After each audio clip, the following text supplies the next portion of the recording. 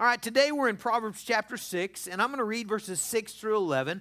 Again, Proverbs is a very unique book, so we're going to preach out of the book of Proverbs unlike we preach any other book in the Bible, okay? So very thematic, okay? We've tried to hit some big sections so far. You know, last week we had the privilege of there being 3 chapters that were all about sex, marriage, and adultery, okay? But today, it's more scattered out. It's actually scattered throughout the whole book of Proverbs, and we're going to look at this issue, this theme that the writer of Proverbs describes as the sluggard, okay? So I'm going to read Proverbs 6, verses 6 through 11. This passage is dedicated to my dad because he woke me with these verses most every morning, all right? So I have them ingrained deeply in me. Go to the ant, O sluggard, consider your ways and be wise. Without having any chief, officer, or ruler, she prepares her bread in summer and gathers her food in harvest. How long will you lie there, O sluggard? When will you rise from your sleep? A little slumber, a little folding of the hands to rest. And poverty will come upon you like a robber and want like an armed man. Let's pray together. Father, we ask that you would guide us through this text this morning. Father, as always, God, we need your help. We need the power and the teaching and the instruction and the conviction and the guidance of your Holy Spirit. And Father, we need you to make our hearts tender. God, make us tender to the word. Make us receptive to the word. I pray that we might receive your truth today with meekness, that we might receive it with obedient hearts, with hearts ready to act. Father, give us action, Father. God, we ask that you would work in us today, and we ask it in Jesus' name, amen. All right, so the writer of Proverbs is really pushing it with this subject, okay? I really think that. I mean, last week was incredibly direct, was it not, about sex, marriage, and adultery? But the writer of Proverbs is pushing it in a different way in that I can't think of another theme that he has a more biting tone with than that with the sluggard. It almost seems many times, and I think it's probably true, that he has a bit of sarcasm, a bit of lots of humor that's meant to kind of be biting. And it's really interesting because across our culture, this is a subject that is very offendable, okay? Now, what I mean by that is, so the first week in Proverbs, we looked at the fear of the Lord. Let me tell you, there are many people in our culture who will mock God openly, who it's not a big deal at all for them to say, yeah, I don't fear God. I mean, you have lots of those folks in the United States of America.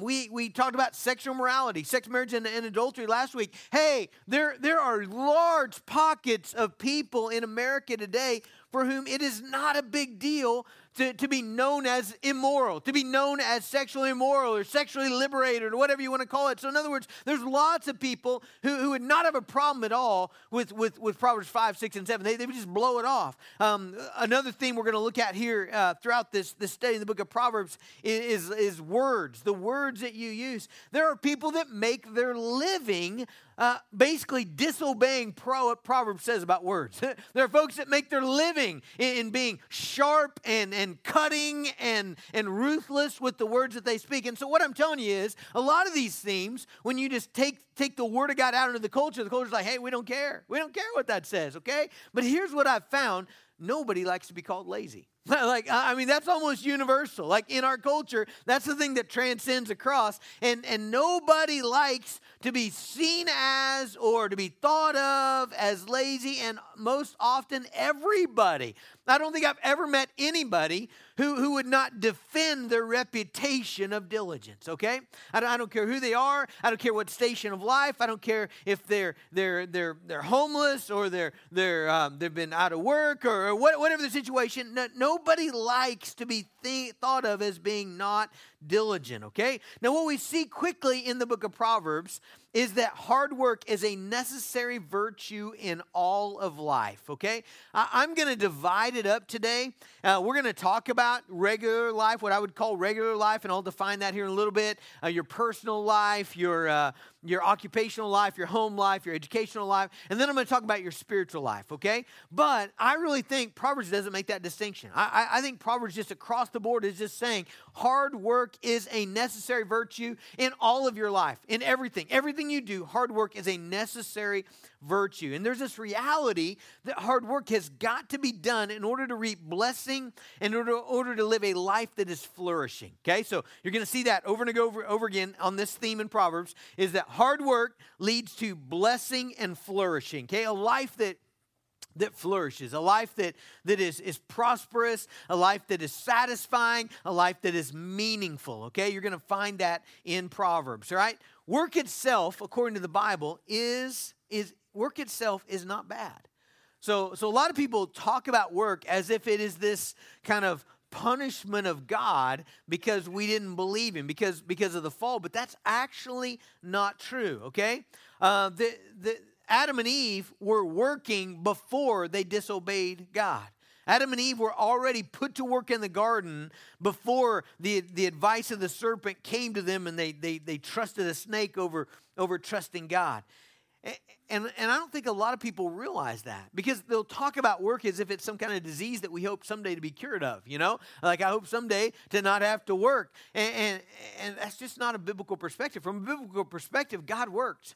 Okay, so God is a worker. So 6 days in the creative narrative in the book of Genesis, God applies his creative efforts in the shaping a masterpiece of incomparable splendor of the world. And then on the seventh day, he rested. So you have God right away. First thing in the Bible, you got him working and resting. Okay, when Adam and Eve are placed in the garden paradise, they're given a responsibility. They're supposed to take care of the garden. God gives them responsibility. God tells Adam he's going to name all the animals. He's going to be in charge of the garden. He's going to till it. He's going to control it. He's going to make it beautiful. Okay, so this was all before sin, all before unbelief, all before the consequences of sin happen. And so to work, to produce, to create, to cultivate, to grow, to invest is to image forth God. In other words, that's a God-type quality. And according to the New Testament, actually, you're never just working for an oil company.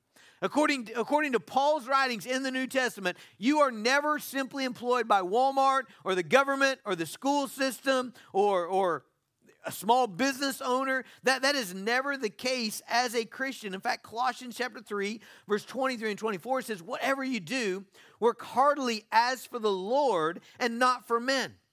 Okay, he says, hey, you're really never working for men.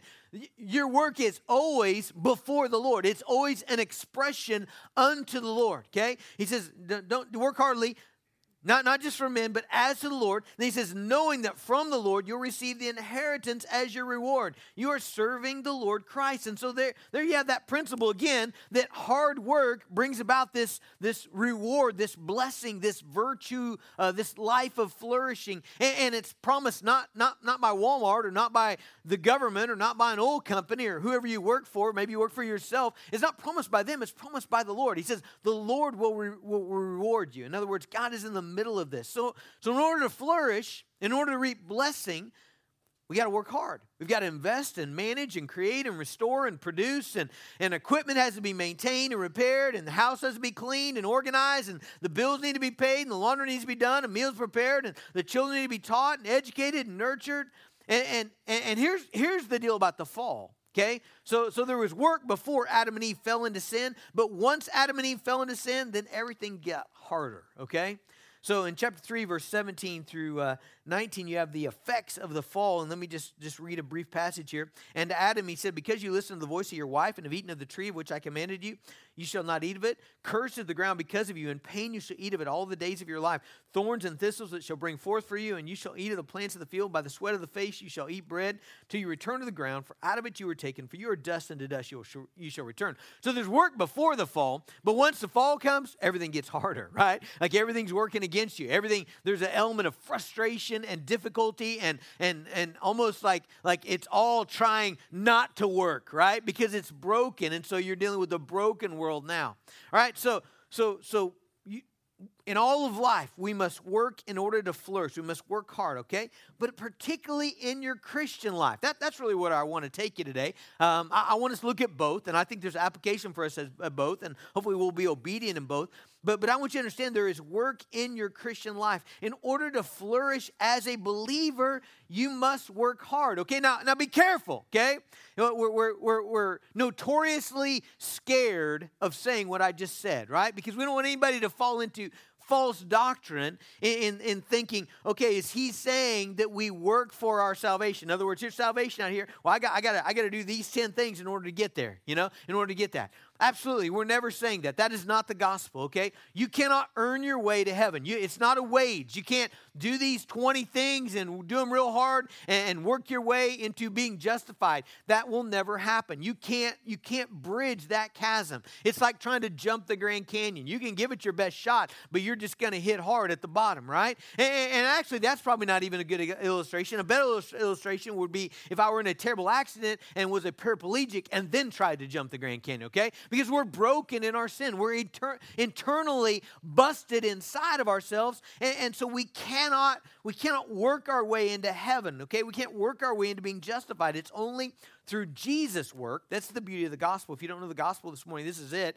It's through Jesus' work, right? He lived the perfect life. He obeyed God. He was always believing. He was pleasing to God in every way. And I can be joined to his work through repentance and faith in him so that I receive his righteousness. I'm justified by his life. Okay, but having said all that, you know what Ephesians tells us? Ephesians tells us that once you are a believer, God's got work for you to do. Okay, so Ephesians 2:8-9 says, by grace you've been saved through faith. That's just what we talked about. It's not your own effort. By grace you've been saved through faith, not of yourselves. It's a gift of God, not of works. Okay, lest we should boast. But then you know what verse 10 says?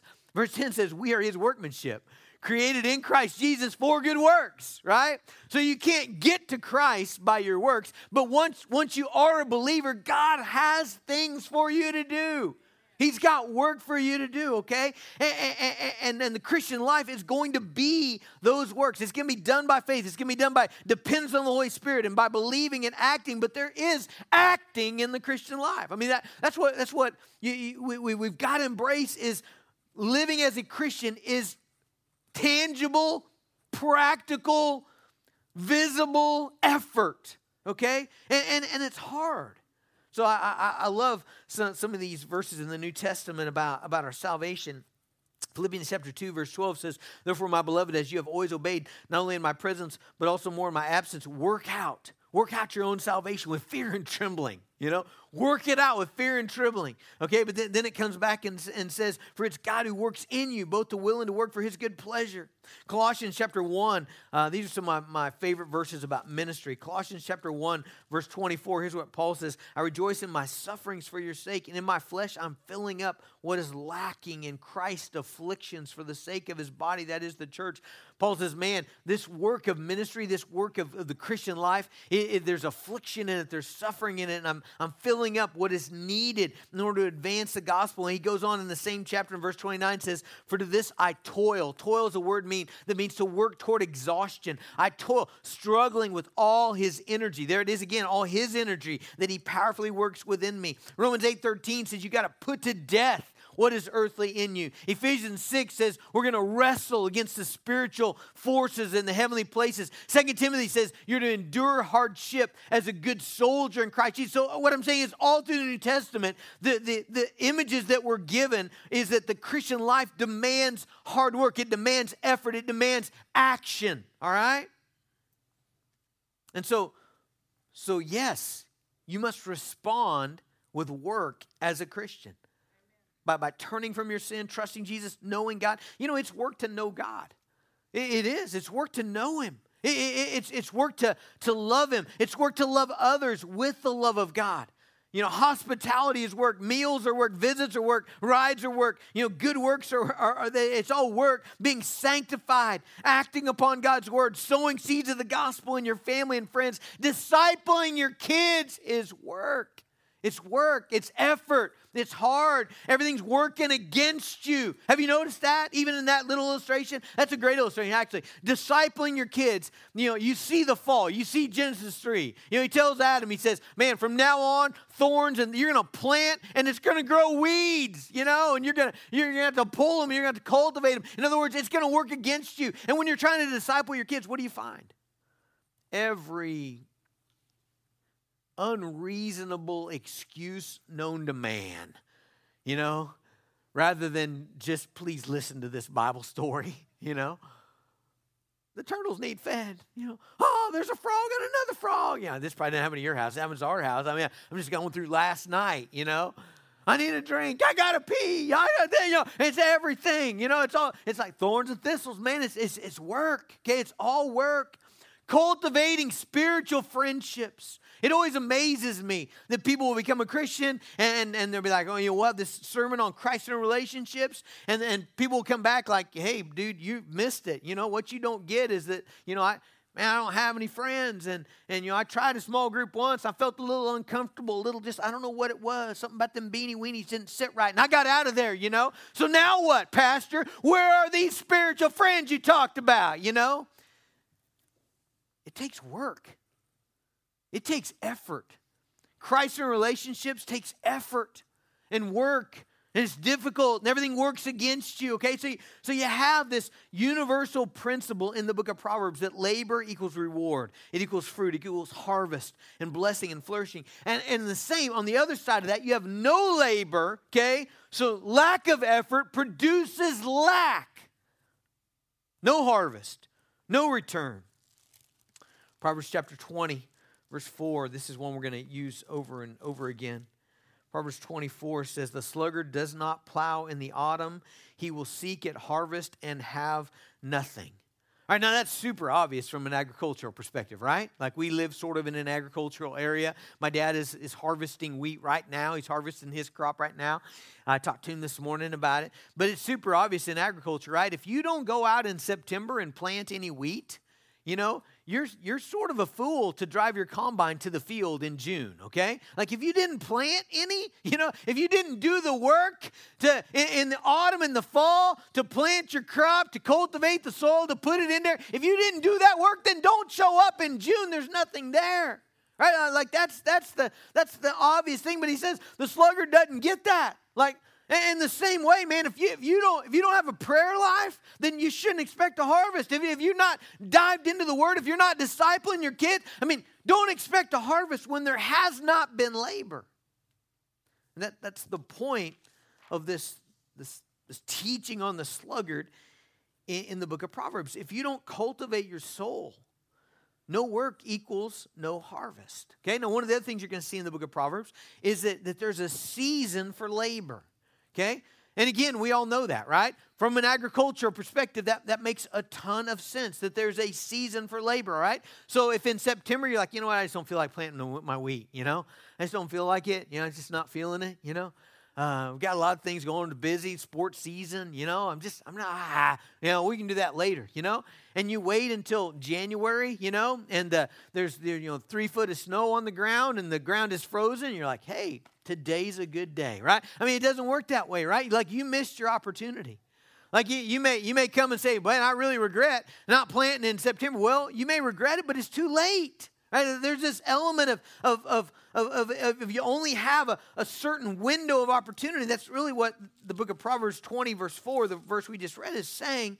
It's saying the sluggard does not plow in autumn. He'll seek harvest and have nothing. Okay, so you missed your window of opportunity. And in the same way, all labor really has a season. There's a time to plant, and there's a time to harvest. And so let's play that out in a different scenario, okay?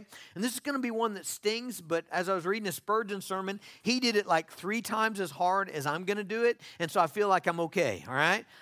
Because like when he did it, I was like, wow, like I'm not going to say that, Spurgeon, but he was just brutal in this. But let's just play this out in a nicer way, okay? So what about the man or woman who neglects to speak the gospel to their children and the season passes? Okay, now what do I mean by the season passes? Well, it could just mean, you have an opportunity when they're more moldable to your word. You have an opportunity when they're more receptive to your truth. You have an opportunity when they're more available to your discipling. And then at some point, that opportunity gets less and less. 2 of my kids live a long, long way away. One of my kids lives on literally the other side of the earth, okay? And so there's a reality in which there's a season that passes in your ability to disciple your kids. But then there's also, things that happen where hardness of heart happens. Maybe they turn a different different direction. They just don't want to hear it anymore. There's even at some point your death or their death. But the season ends, and in sluggardly action can bring about a costly lack. In other words, if you don't plant, if you didn't sow the seeds of the gospel in the season that you were given, then there'll be a lack. Now here's why I didn't do it as hard as Spurgeon. Because I really feel like whenever I say something like that, the vast majority of people only want to apply it backwards, okay? And I think applying things backwards does not have a fruitful return. Now, what do I mean by applying it backwards? A lot of times when we give a hard word like that, like, hey, you've got a season to do this, and if you don't do it, I mean, God can be gracious, and He is so often, right? But your labor is lost there, okay? Now, the only way that a lot of people want to apply that is backward. And so what they'll do is they'll look back and say, I've missed it. I missed it, and I'm so sad about that, and I'm so upset about that, and God, now I'm angry at you about that. And I'm so angry at you that now I'm gonna miss more. Does that make sense? Hey, here's what Paul says, for getting those things which are behind, I press forward to things that are ahead. Whenever you're applying the scripture, it's always forward, okay? So you're like, well, what about, no, let's just not talk about it. It's done. It's done. One of the quotes in my Bible that I bring out almost every week to people is by Kay Mansfield. I have no idea who they were. I heard John Piper said it, but it said persistent regret is an appalling waste of energy. Okay, so don't go backwards with that. All right, so you missed a season. I'm sorry, and you're sorry. But you know what? Today is where we want to apply the Word of God. All right? So what that ought to prompt us to do, what the words to the sluggard ought to prompt us to do this morning is to apply it forward, to apply it now. Like, who do you have influence over now? Who should you be sowing the seed of the gospel in right now? That's what matters. To look back and to persistently regret that is not profitable. What's profitable is to hear the word of God and say, I'm going to plant right now. That's what's profitable. So what does the writer of Proverbs say? He says you should go buy an ant farm. Okay? That's exactly what he says.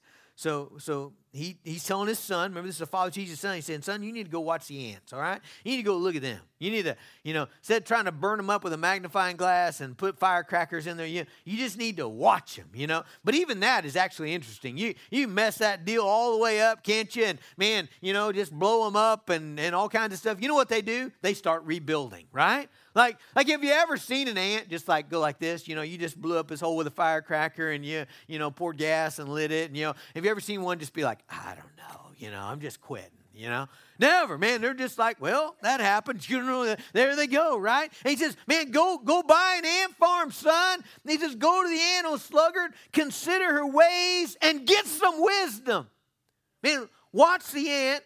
Think about the ant and get some wisdom. One of the things he says about the ant, I really like this. He says, without having any chief officer or ruler, she prepares her bread in summer and gathers food in harvest. I don't know if you've ever seen Bug's Life, but Bug's Life gets this all wrong. Like they've got the queen is just like being fanned. She's just like watching over everything. And then they've got some taskmasters that got the horns. Actually, if you've ever watched ants, they don't have that. There is no ant with the little whip. Come on. They're just all doing their stuff, aren't they? They're just going. They're just following each other. You mess up their little trail. They're just trying to find it. They make another way around. There they go. They've got this inner drive. There it is. They've got this inner drive to work. Actually, the Bible says you should not be a person that has to be made to do hard things. In Colossians chapter 3, verse 22, it says, bondservants, obey in everything those who are your earthly masters, not by way of eye service as people pleasers, but with sincerity of heart, fearing the Lord. In other words, you shouldn't be the kind of person that only works hard when someone's watching you, when someone in authority is watching you, when someone is threatening you with taking your pay or robbing you of your bonus, and that's the only thing that will get you motivated. You ought to have an inner motivation to work. You ought to have an inner motivation to take action. What is that inner motivation for us? Man, faith, is it not? Faith in Jesus Christ, faith in the harvest. I mean, we're going to look at a verse here in a minute. Galatians 6:9 says, let's not grow weary in doing good, for in due season we'll reap if we don't give up. Like there's this faith element to believers that says, man, you should give great effort to this because God is promising a harvest. I think of that verse. It's not up there. Brian, don't look for it. But 1 Corinthians 15:58 says, I can't get the first of it. One moment, please. Therefore, my beloved brothers, be steadfast, immovable, always abounding in the work of the Lord, knowing that in the Lord your labor is never in vain. I can't tell you how awesome that verse is. Knowing that in the Lord, like you can know this, knowing that in the Lord your labor is never in vain. Like that's your inner motivation. You don't need a taskmaster behind you whipping you up. You don't need someone throwing you out of bed in the morning and putting the Bible in front of you and saying, read, boy, read. You don't need that. You ought to have this inner motivation, this motivation of faith that says, man, God promises a harvest here. Man, His Holy Spirit empowers me. There's this urgency of the moment that He's returning, and I believe all those things, so I'm going to give effort. All that should be an inner motivation. And we should just give up this. Man, it's in all of us. Again, not one of us is going to say that it's in us, but man, it's in us. We should give up this fantasy of an easy, comfortable life that is satisfying and fruitful. I don't believe it exists. But we all want it, don't we? The real danger is that we grow weary when we take our eyes off the harvest. Man, look for the harvest. So the characteristic of the sluggard is that he doesn't act, okay? He doesn't do the hard work that would bring the harvest and blessing. Now, why doesn't he act, okay? Again, we're just jumping over a bunch of these, okay? So I'm just going to go quickly here. Why doesn't he act? I don't know how to describe this other than I just start talking about it. There's something that I see in my life, and there's something that I see in the book of Proverbs that really describes the seductiveness of inactivity, okay? So in other words, inactivity draws you in. It promises you this thing that actually doesn't satisfy, okay? Proverbs 19:15, and then we'll come back to 6, but Proverbs 19:15 says, slothfulness cast into a deep sleep, okay? So in other words, it kind of traps you, and an idle person will suffer hunger, okay? Now notice, this is the verse that my dad quoted to me, by the way, when I was growing up, verse 10, a little sleep, a little slumber, a little folding of the hands to rest. You know what the key word I think in those verses are? Little, right? Like it baits us with, oh, just rest a little. Just take it easy a little. You don't need to read your Bible this morning, man. You listen to that dude preach for 45 minutes yesterday. I mean, that's enough, you know? Like a little, but a little turns into a lot. So a little is describing a person who has good intentions.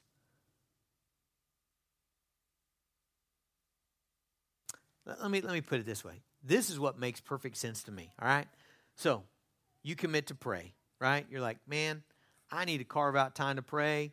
I need to carve out time to call on the Lord, to ask Him for great things. And so you're like, I'm getting up early tomorrow morning. I'm going to pray. I'm going to get up 30 minutes early, and I'm going to spend that time just meeting with God. Man, there'll be a harvest for that. Awesome, right?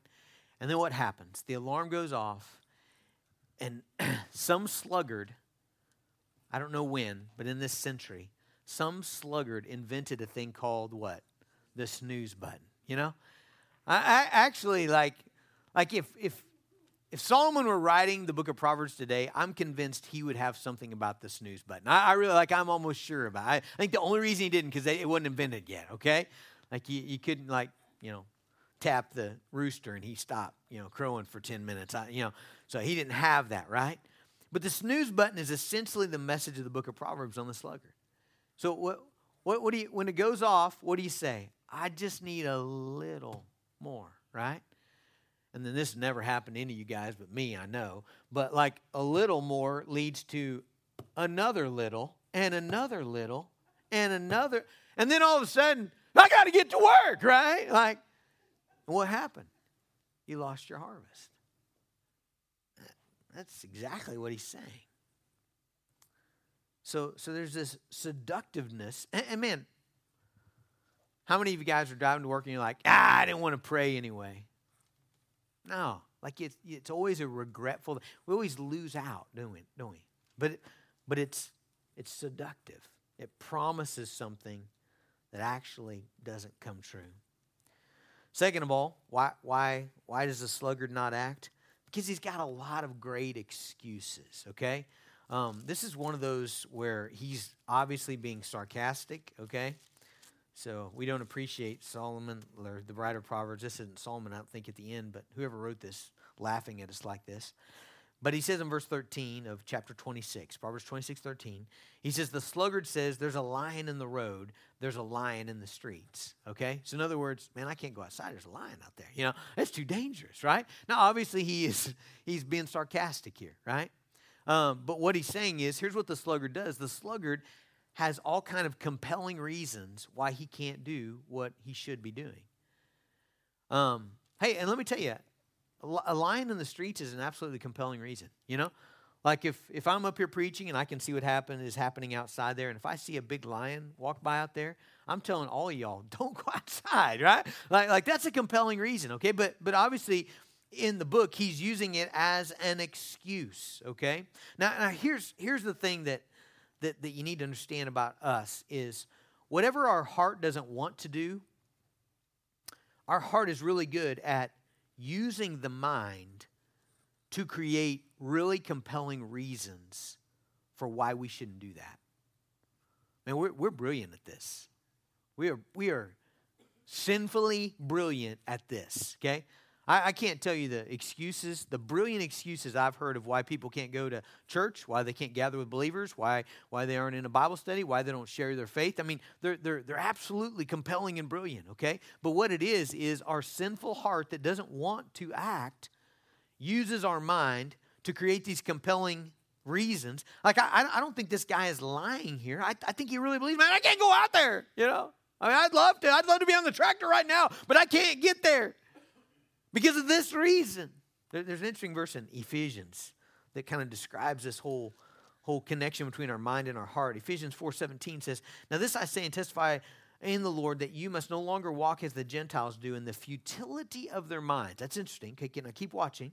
Keep reading. Futility of their minds. They are darkened in their understanding. Okay, where does that come from, Paul? The futility of their minds, darkened in their understanding. Where's that come from, Paul? Alienated from the life of God because of the ignorance that's in them due to, isn't that interesting? The hardness of their heart. You see, the hardness of heart. In other words, the heart, I don't want to do this, God. I don't want to do this. I don't want to be a disciple maker. I don't want to go on a mission trip. That's another one. I've heard incredibly compelling reasons for why people can't go on mission.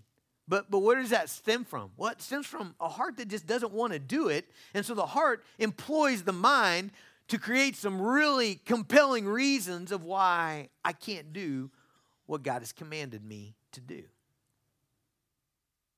Next. Okay. One more thought on that. Proverbs 26:16. The sluggard is wiser in his own eyes than 7 men who can answer sensibly. The sluggard is wiser in his own eyes than 7 men who can answer sensibly. So here's what I've found about this. Unless there's a heart change, you get 7 really smart guys lined up to give great arguments about why you should act, and you won't believe them. Because again, it's the heart issue. The heart, if the heart is hard, it engages the mind to create these walls about why I can't do what you're asking me to do. Man, we see this all the time. Counseling folks in our benevolence ministry. It's like, man, this is the way out. Right here it is, man. Step 1, step 2, step 3. No, hold on. Let me give you the 12 reasons, Pastor, why that will not work.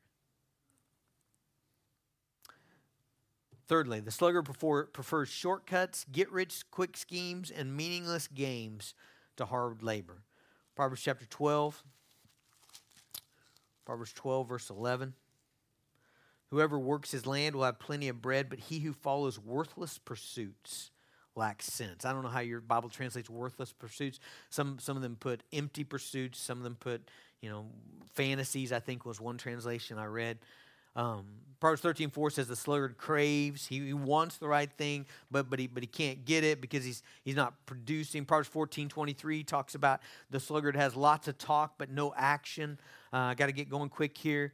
The sluggard won't even follow through on things that are good for him. Proverbs 19:24 talks about he puts his hand in the dish, but he can't even bring it to his mouth. That's the end of this. Now, the result of living as a sluggard is a couple things, okay? Number one, evil always comes with neglect. Okay, now turn to Proverbs 24. Proverbs 24 gives the picture of this vineyard, okay? This guy, he walks upon somebody's vineyard, okay? Proverbs 24, verse 30. I think this guy walked past my yard at some point, maybe. I passed by the field of a sluggard, by the vineyard of a man lacking sense, and behold, it was all overgrown with thorns, and the ground was covered with nettles, and its stone wall was broken down. And then I saw and considered it. I looked and received instruction. A little sleep, a little slumber, a little folding of the hands to rest, and poverty will come upon you like a robber and want like an armed man. Here's the thing about not taking action. Okay, so when you don't do the right thing, it's not as if things just stay neutral. Okay, I wish they did, but they won't. And the reason they won't is because we're broken internally, right? We have this sin nature within us, and so to not be pressing hard in the right way is not to stay neutral, but it's really to allow sin to creep in. Charles Spurgeon said this. He said, "Neglect is all that is needed to produce evil." Okay, neglect is all that is needed to produce evil. In other words, the sluggard does nothing to cultivate the vineyard of his soul, but that doesn't mean that nothing's growing in there, okay? So if you just don't take care of a portion of your yard, what happens? It's not as if the thing just freezes, right? And it just stays exactly the same. That doesn't happen, right? If you don't actively take care of it, what happens? Weeds are going to grow, right? Bad things, like it's going to get out of control. And the same is true with your soul. If you're not pressing, if you're not applying energy, if you're not doing the hard things to keep your soul, to cultivate your soul, then other things are going to grow. Discontent's going to grow. Pride's going to grow. Anger's going to grow. Bitterness is going to grow. The worst thing that's going to grow is a coldness toward God will grow. I don't know if you guys have experienced this, but when you don't cultivate your soul, you know what happens? You stop wanting God. You stop being interested in God. That's the scariest thing. Next, the result of the life of the sluggard is that other people around you are affected. There's a couple verses I want to turn your attention to. First of all, Proverbs 10:5. Proverbs 10:5 says, "He who gathers in summer is a prudent son, but he who sleeps in harvest is a son who brings shame." The guy that sleeps in harvest brings hardship upon his family, brings shame upon his family. And then probably my favorite one in this genre is Proverbs 10:26. They're both in the same chapter here. "Like vinegar to teeth and smoke to the eyes, so is the sluggard to those who send him." Okay, now you've probably maybe touched vinegar or drank it, or I hope you didn't just swig it. But what does it do? When you get vinegar on your tongue, what's it do? It makes you make weird faces, right? Like it's irritating. It's, smoke in the eyes. You ever been starting a campfire and you get a big whiff of that? Man, it's an irritant, right?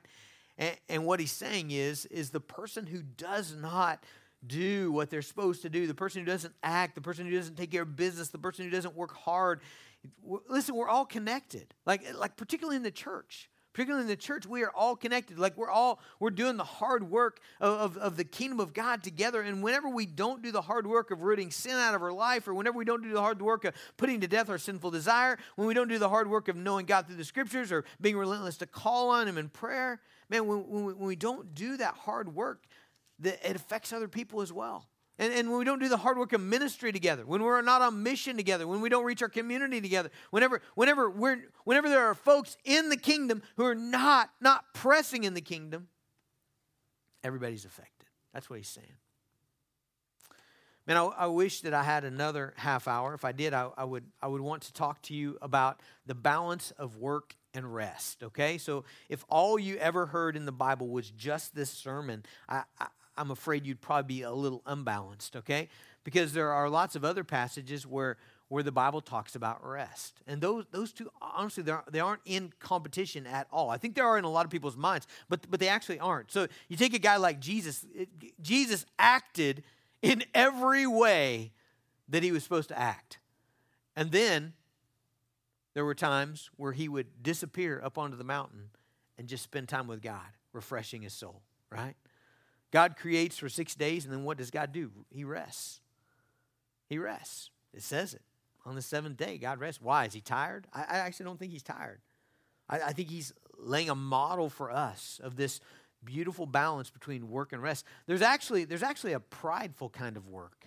There's a prideful kind of diligence. There's this kind of prideful diligence that's like, man, I'm going to be the martyr. I'm going to work harder than everybody else. I'm going to make sure everybody in my office knows that I'm the one, I'm the one that has accomplished all of this and is dragging your sorry, sluggardish selves along in this company, I mean, that's actually not what the book of Proverbs is advocating, okay? It's not advocating this prideful, sinful activity. There are folks that are just busy to be busy. There's an interesting verse in 2 Thessalonians that says, it condemns those who are idle. It says they're not busy at work, they're busy bodies. It's that they're busy, they're just not busy doing the things that God's called them to do, right? So like I don't know, if the sluggard lived today, like he may be at the top of the charts on Minecraft and Fortnite, like he's super busy. The dude's, only getting 2 hours of sleep a day, but he's not actually busy doing the thing that God's called him to do. So there's this balance. It's not just activity. It's not just, hey, let's all just be busy all the time. It's let's do the things that God has called us to do that are going to bring to harvest. And within that, there's an absolutely appropriate time for being able to step back and say, okay, now I'm going to rest. I'm going to rest. I can rest. You know why? Because God's in control. I can rest. You know why? Because I can be dependent on God, that he's the one that's working.